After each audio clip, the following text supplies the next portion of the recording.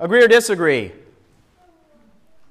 Christians are better off in this world than non-Christians. Now, I suppose, you don't have to respond to that.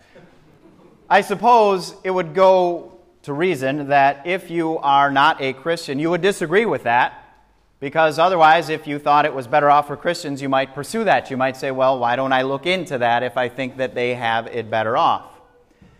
There may be more disagreement as to agreement or disagreeing with that. May be more of that amongst Christians, actually. And that might depend on circumstances. One Christian might say, you know what, I have had a pretty rough life, and I have plenty of non-Christian friends that seem to be doing just fine and enjoy life. And other Christians would say, well, no matter the circumstances, my life is fantastic because of the promises that I have in Jesus. The point is not to come to a conclusion here one way or the other, but to really get to the bottom of trying to determine who's better off on the basis of circumstances. Because circumstances change for both the Christian and the non-Christian alike. That is simply the reality of things. So rather than quibbling over that, let's let Jesus speak to us His words this morning and try to come to the conclusion that He would lead us to on the basis of these words from the Gospel of John. So listen to what Jesus says and be ready to be caught maybe just a little bit off guard by these words of Jesus. A select few of them from our Gospel this morning in John chapter 16. Very truly, I tell you, you will weep and mourn while the world rejoices.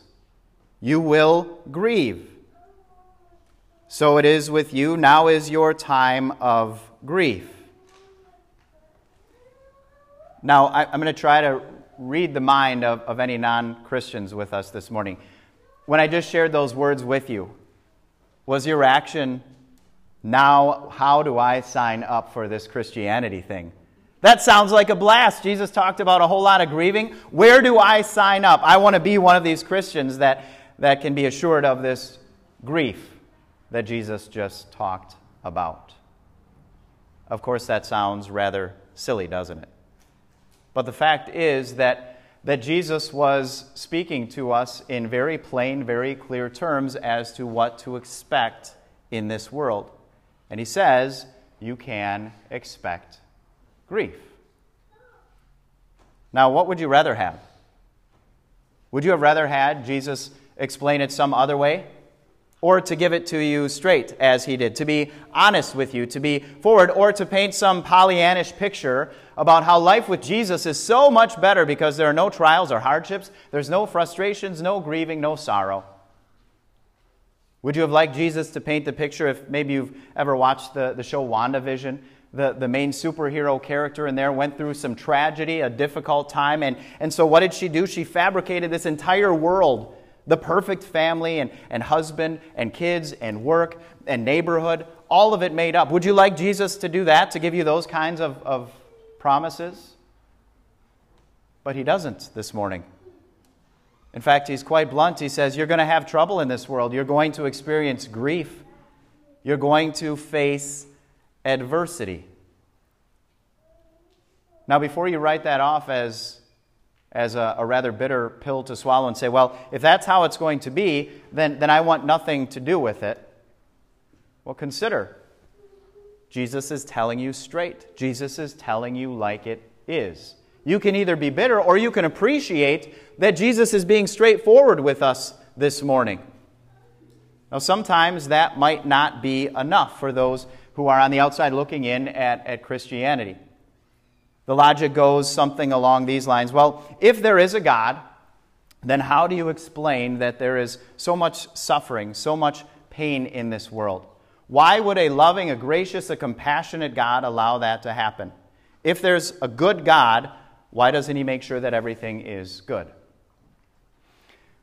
With all due respect, that's a bit of a flawed approach. And here's why. Who's going to agree on what's good? Is it your definition of good or your neighbor's? Is it your view of abortion being a good thing or a bad thing? Ask any hot-button issue of anybody and say, well, what would be the good that you would see coming out of this? If we can't even as a society, if people can't even agree on what is good, do you realize how flawed it is to expect God to work good in a world where we can't even agree on what good is? So that's flawed from the start. The other is the assumption, I shared raised this question, I guess, in a Bible information class recently. We tend to start with the assumption that people are good, the world is good, and again, if there's bad in this world, then that must be evidence against God. Because if there was a God, no bad things would happen in this world. But why do we start with that assumption? Why do we assume the world is a good place and bad things happening are evidence against God? Why don't we start the other way around, as I am inclined to do when I read the headlines about shootings in Buffalo, when I hear the headlines about shootings in a church, and I draw the conclusion, no, I don't think the world is really that great a place. The fact that anything good happens in this broken, fallen world, to me, that is evidence of a good God, not the other way around. So, back to the words of Jesus. If Jesus tells us this world is going to be difficult, if this world is going to be one where we face hardship and adversity and grieving and sorrow, then guess what happens when we experience it? We say, that's just like Jesus said it would be. He didn't paint some promise that was pie in the sky, never to be experienced or realized. Think of it this way. If a year ago your financial advisor had told you that a year from now all of your investments are going to tank, your investment portfolio is going to be virtually wiped out, and then it happened that way, that might be a tough pill to swallow, but would you prefer that financial advisor over the one a year ago who said, you know what, your investments are looking good, and I'm expecting things to double, triple, quadruple maybe a year from now? And then a year later, you realize how off the mark he or she was. Well, I didn't want to tell you the truth because I knew that would have been hard to hear, so I just painted a good picture for you. Which one are you going to hire? Which one are you going to fire? Which one are you going to let go after that experience? The one who told you like it is, even if it's a difficult pill to swallow. And so I contend for that reason, if Jesus is telling us like it is, that we're going to experience hardship and struggling in this world, and we do, and it's just like he said it was, then maybe that merits our listening to what else he promises after that. Because you heard the whole account in the gospel, didn't you? And it wasn't just grieving. Jesus says, very truly, I tell you, you will weep and mourn while the world rejoices. You will grieve, but your grief will turn to joy. So with you, now is your time of grief, but I will see you again, and you will rejoice, and no one will take away your joy. You will receive whatever you ask in my name. Your joy will be complete. So if Jesus said you're going to experience sorrow and hardship, and we did, but then he says it's temporary, after that you will receive joy, isn't it worth considering that he might be telling us like it is? That he might just be telling the truth. For the disciples, what did it mean that Jesus was promising them joy in that scenario? They questioned the words that he shared with them in the first verse of our account in verse 16. Jesus went on to say, in a little while you will see me no more, and then after a little while you will see me.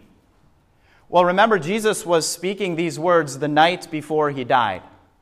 So it's rather clear what he was referring to. In a little while you won't see me. I'm going to die, and I'm going to be put into a tomb.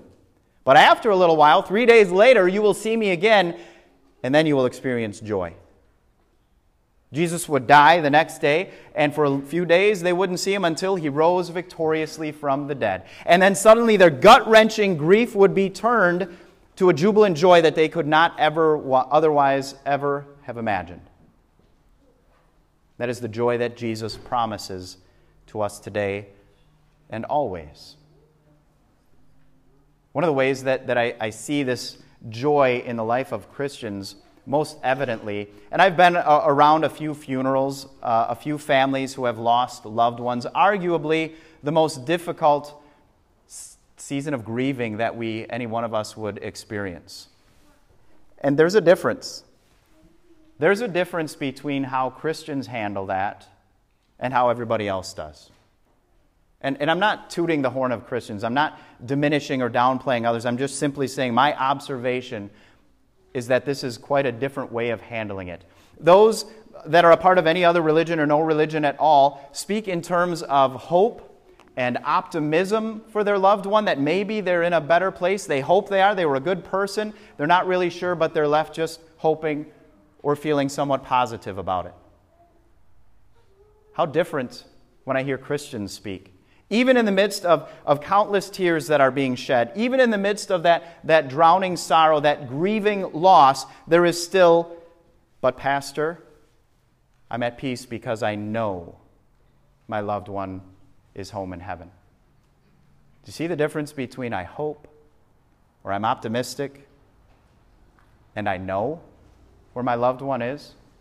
Now, before you write that off as just overconfident or arrogant Christians thinking they are better or so sure of themselves, don't pin it on the individual. Go back to the source. Because if you go back to the source of every religion outside of Christianity, that is the best that any religion can promise, is hope. I hope I've been good enough. I hope I've tried hard enough. I'm optimistic that maybe so-and-so is good enough. But that's not where Jesus leaves us. He doesn't say, in me, you can hope that you made it into heaven. Jesus gives us His word that all who die in Christ will inherit eternal life. So don't fall to the Christians that lay claim to that promise.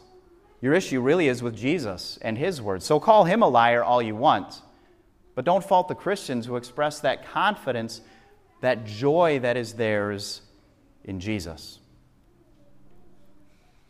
Some of you school parents over the course of this year maybe have seen me once in a while in the morning as your kids are dropped off. And I don't know what's wrong with them as they sprint to the classroom. Who does that?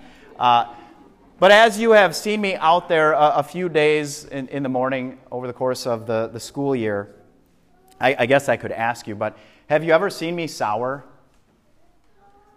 Have you ever seen me like fly off the handle at one of your kids, or angry or bitter or yelling, hey, get off the lawn, or hey, don't park there? If you know me, generally speaking, I'm smiley, I'm happy. You might say I'm filled with joy. Where does that come from? It comes from Jesus. Do you think that there are never mornings where I woke up and one thing after another bad has happened, or I read that email, or I know something's coming up, a conversation that I don't want to have with somebody that day, something else, and yet, does that change my demeanor? No, and this is not me tooting my own horn. This is me pointing to Jesus and the source of that joy. Because I am confident, not I hope, not I'm optimistic, but I know if I'm going to take Jesus at His words, and that I have not found Jesus to be a liar so far in my life to this point, I have every reason to be filled with joy. Because that is the same Jesus who by His perfect life, who by His willing sacrifice on the cross and by His victorious resurrection assures me that not only have all of my sins been paid for, and as I said to the kids, there's a lot of them, they've all been paid for. And God looks at me and credits Jesus' perfect life to me and says, heaven is yours. How can that not fill me with joy? Because I'm going to read different headlines this week just as you are. Bad things are going to happen to me just as they are to you. But none of them are going to rob me of the joy that is waiting. The joy that Jesus promised. Yes, there will be sorrow, but it will give way to joy. Jesus used a picture to help us illustrate that. One that I confess I cannot relate to, but those of you who are mothers probably understood very well what Jesus was depicting in this section when He used that illustration in verse 21. A woman giving birth to a child has pain because her time has come, but when her baby is born, she forgets the anguish because of her joy that a child is born into the world. That pain, that suffering of not only giving birth, but carrying that child for 9 months in her womb, and now carrying that child in her arms, all of the pain, all of the suffering for just a moment maybe washes away and is replaced by sheer and utter joy of embracing this undeserved gift in her arms. But you know as I do that even that joy, just like any other joy this side of heaven, is fleeting. It will fade. It will depart. It's only temporary. But notice that Jesus, when he speaks of the joy that he gives, is not talking about a temporary joy that will fade away, but an eternal joy. A joy that lasts forever. A joy that he says will be complete and cannot be taken away. And one of the most heartening things as I'm involved with our school ministry is to see so clearly that joy of Jesus in our teachers as they are privileged to spend each day with your kids. And not only our teachers, but to see that same joy, maybe that has something to do with the running to school and so excited to come back the next day, that same joy in our students as well. A joy that to me as a pastor is so evident in our congregation as well, that we gather again week in and week out because we relish the joy that we have in Jesus, because he is the center of everything that we do. And that joy will continue to be ours. Jesus' resurrection assures it. It guarantees it. His resurrection means that he was victorious over death. And because he was victorious over death, brothers and sisters in Christ, we can be assured that we are victorious over grief. Amen.